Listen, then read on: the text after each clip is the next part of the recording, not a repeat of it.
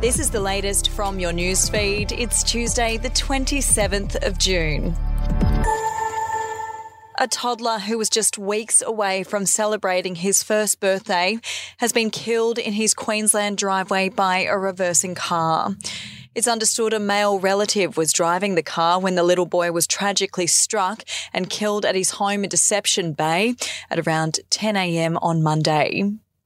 A Townsville woman has been ordered to pay almost $300,000 to her former neighbours for a post she made on social media amid a dramatic uptick in online-related defamation cases. Zoe Ann Gooding was ordered to pay $280 in damages and interest to Mianka Rogers and Michael Usher by District Court Judge John Coker on Friday. The couple abandoned their dream to be foster parents after they were falsely called pedophiles by a neighbour on Facebook. We'll be back after this. News doesn't have to be boring. The Brits have given Prince Harry a new nickname after yet another tell-all interview. Oh God, is it the Ginger Whinger? Let the team at news.com.au get you up to speed each day with their podcast, From the Newsroom. A couple were busted joining the Mile High Club. Well, I guess they can't fly Virgin anymore. Politics, sport, red carpets, royals. Get all the goss in just a few minutes. Follow From the Newsroom wherever you get your podcast from. Corey Worthington, who made global headlines as a 16-year-old after throwing an out-of-control house party in Melbourne in 2008, fronted the Geelong Magistrates Court on Monday charged with assaulting a man in a mobility scooter. The court heard the now 31-year-old went to a Norlane home on January 23rd this year to speak to a man about an incident involving his girlfriend when the alleged altercation occurred. And new data has revealed South Australia's wealthiest inner-city colleges are raking in up to 100 times more than some small, cash-strapped rural schools.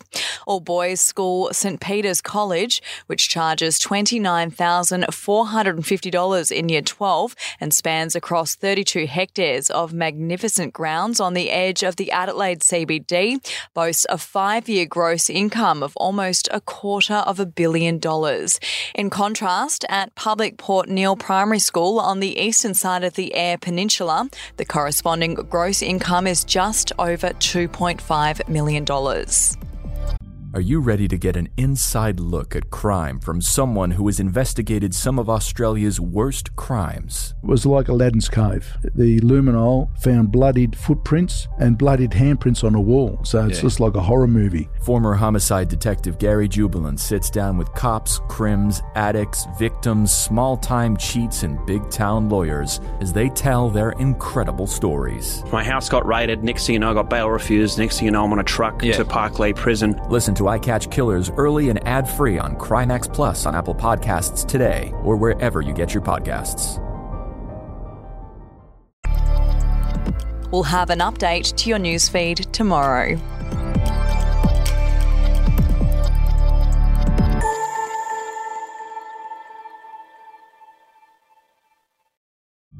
The podcast Faith on Trial looks into Hillsong, both in Australia and the US, and takes both the listener and hosts on unexpected twists and turns in the story of Brian Houston and the Singing Preachers. There are 2 incidents involving Pastor Brian. The Australian journalists uncovered a litany of alleged criminal behavior in the megachurch. Financial gifts were being given to the leaders of the church. Listen to Faith on Trial Hillsong ad-free on Crimex Plus on Apple Podcasts today or wherever you get your podcasts.